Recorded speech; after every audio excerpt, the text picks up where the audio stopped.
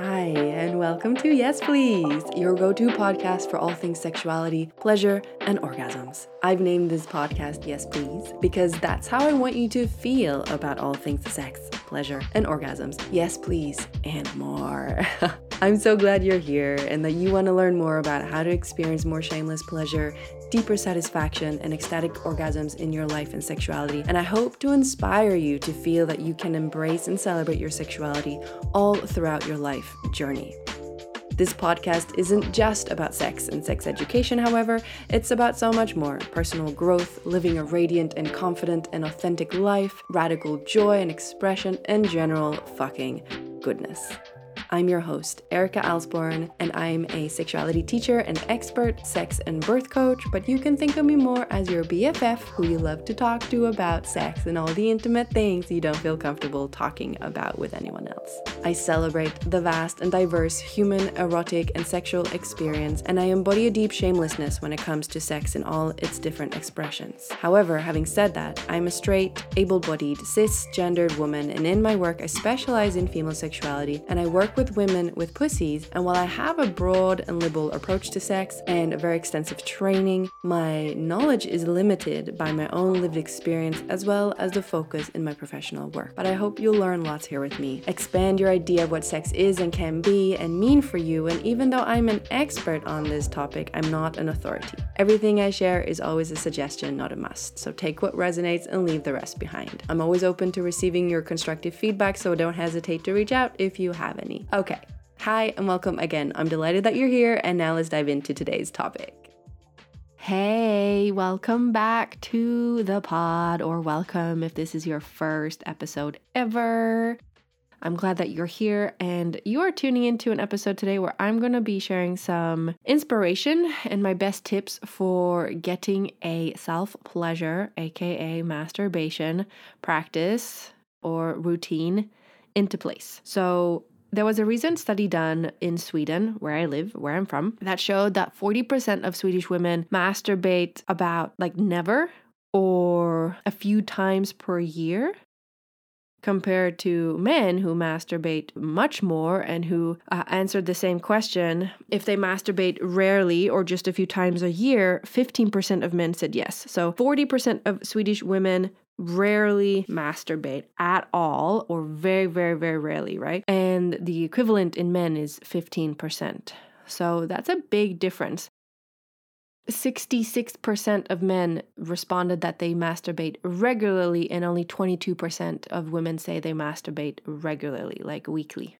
Why is that? Well, I don't know exactly, right?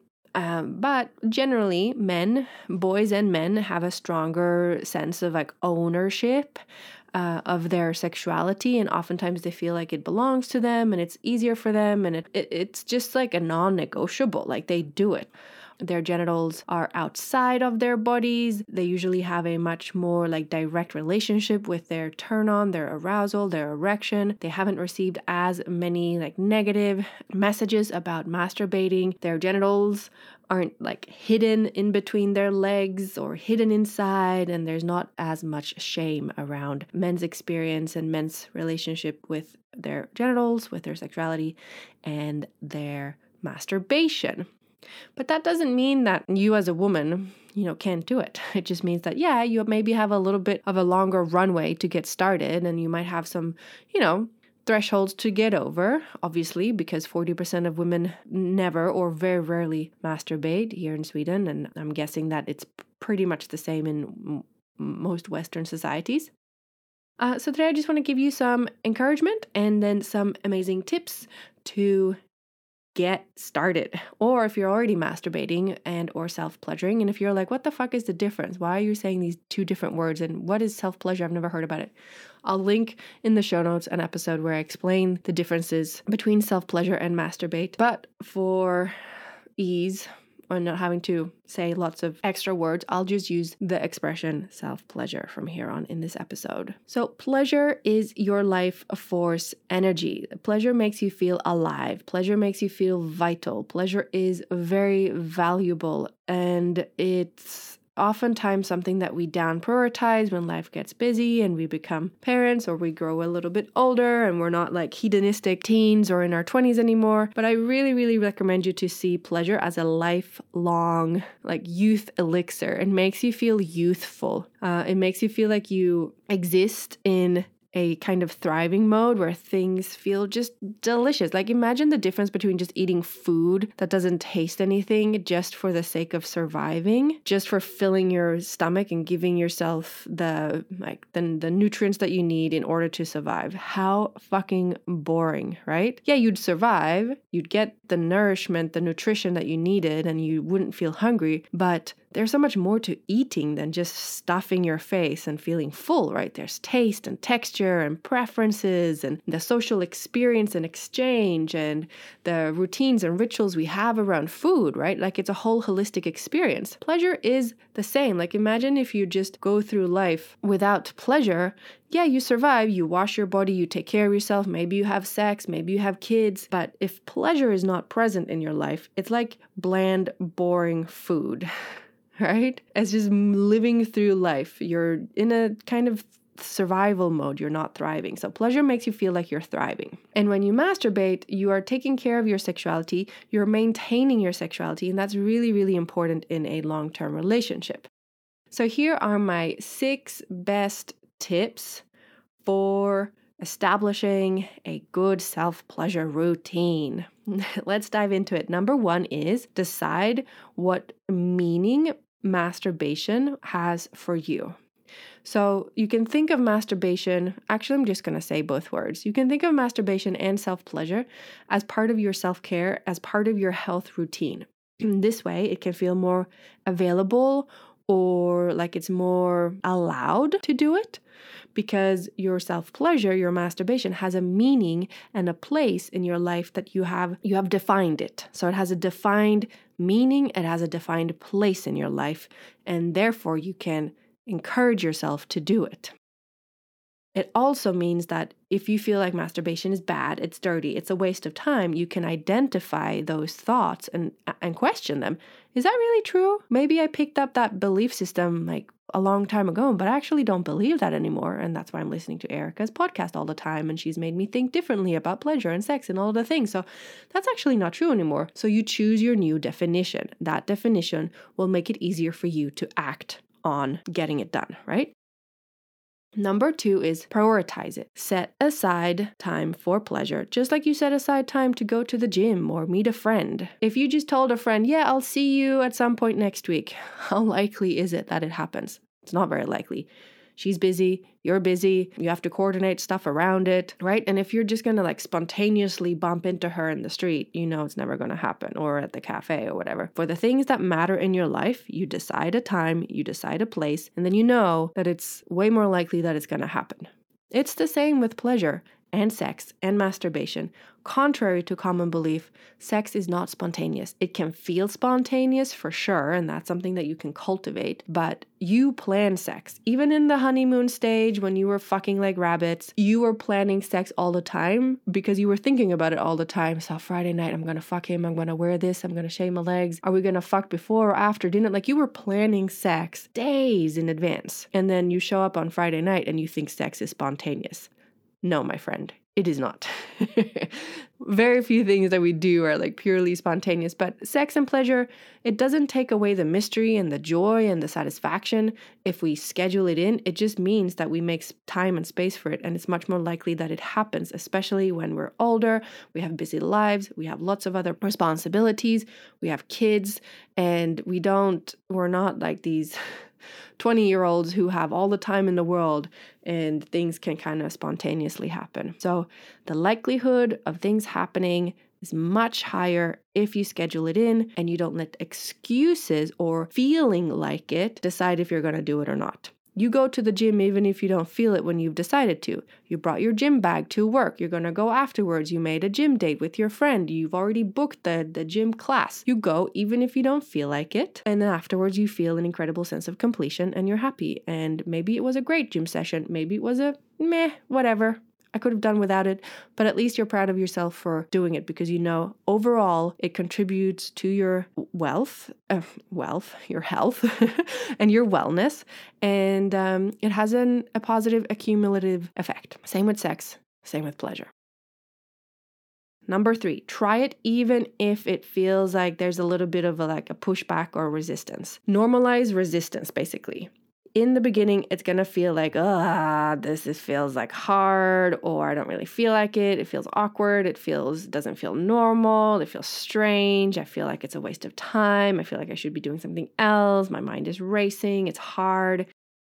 But as with anything, again, with the gym metaphor and comparison, in the beginning when you go to the gym, it doesn't feel easy. It doesn't feel great. You're out of shape. Maybe you're overweight. Maybe you're underweight. Maybe whatever. You're not in the shape that you desire to be. And it doesn't feel normal. And maybe you feel awkward in the gym and you don't know how to use the machine and you don't know how to, do this specific class and where are all the tools I'm going to need. And you feel like a beginner and you're like, oh, why am I putting myself through this? Well, because you know that there's a distant goal that you're working towards. So you accept the discomfort in the present moment to feel better in the future. It's the same with masturbation. So accept that it doesn't feel too great, accept that there's resistance, accept maybe that you don't feel a lot of pleasure, whatever, and just stick with it.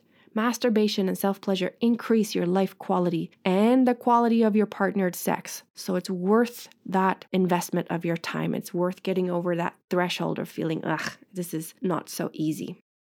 Number 4, invest in a pleasure course. Just like you pay for a gym class or a personal trainer, or you go to yoga with an instructor. You don't do yoga at home, for example, on your own, especially not in the beginning when you're learning, right? An instructor, a teacher, and guided practices, guided sessions are so valuable and so helpful. And it's the same in sexuality. Before I found my teacher, Layla Martin, almost 10 years ago, I had no idea there were people teaching sexuality. Now I am a teacher of sexuality. I literally guide people through self-pleasure and masturbation. I tell them, touch your pussy this way, touch your pussy that way, touch your lips, touch your internal this and that, blah, blah, blah. Like I guide people step by step through sexual experiences. What this does is it helps you explore your body and your sexuality in new ways so that you evolve and you grow as a sexual human being, and you learn new things about your body and you realize your blind spots, and you can go to places you've never gone before sexually and in your pleasure and your orgasmic experience. My course Pleasure Treats, with 12 guided pleasure practices, sensual and sexual practices, are launching soon. So keep an eye out for that if you are curious about and feel a desire to have a self-pleasure practice and expand your pleasure and orgasmic capacity, then it's well worth the investment for all the reasons I just shared. Sign up for my newsletter below so that you don't miss information about Pleasure Treats when it comes. All right. Number 5, prioritize masturbation and self-pleasure if you're in a relationship. If you're in a relationship, talk to your partner about it. Not to ask for permission, but to, again, normalize, hey, I need to do self-pleasure because I realize that if I don't, I feel distant from my sexuality. I feel my sexuality is totally dependent on you and it only kind of belongs to the relationship. And by me taking care of my sexuality, I will be a better lover, a better partner, I'll have more arousal. And there are so many benefits. So I just want to normalize that even though we're in a partnership, I'm still going to be masturbating and self-pleasuring. And since we live together, I'm going to have a private time to do that. Maybe when you're home, maybe when you're not home, but I just want you to know, and do you have any questions about that? Or do you masturbate and how do you feel about that? You can have a conversation about it. Explain why, explain the positive effects that both of you individually can experience from taking care of your solo sexualities individually, right? Oftentimes it can feel like you shouldn't masturbate if you're in a relationship, and that could, mean something negative about your partner and all of that. But that's silly, and it's not true. And for women, it's especially important and valuable to maintain that connection and relationship with yourself and your pussy to support that in a long-term relationship. And lastly, number 6, buy a glass dildo or any other sex toy that feels like it's inspiring and fun and positive for you. A glass dildo specifically is a wonderful tool for female sexuality, healing, orgasm expansion, and it can be used both during solo and partnered sex. I have another podcast episode about this. So again, it's linked in the show notes. So go listen to the glass dildo episode if you are curious about that. So those were the 6 tips from me, your sex coach.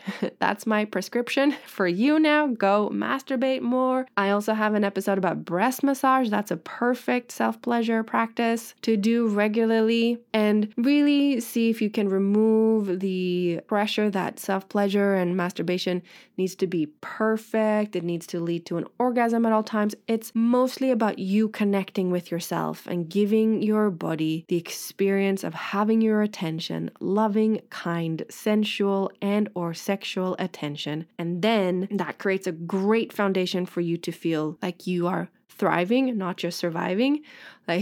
And then when you want to work specifically on turning on your erotic mind, include fantasy and any erotic inspiration. And I have amazing episodes about why the brain is so important for your eroticism. That was it for today. I hope this inspired you, and good luck with your masturbation. You have my permission, give yourself permission, and have fun exploring your own marvelous body. Okay, my friend, that's it for today. Thanks for listening. I hope you learned something new today, or that I reminded you of something you already knew or do, and that you feel inspired and encouraged to prioritize sex, pleasure, and orgasms in your busy life. If you love this podcast, please share it with your friends and give it a rating or review so this important message can reach more people on this planet. Thank you so much for being here, and I'll see you next time.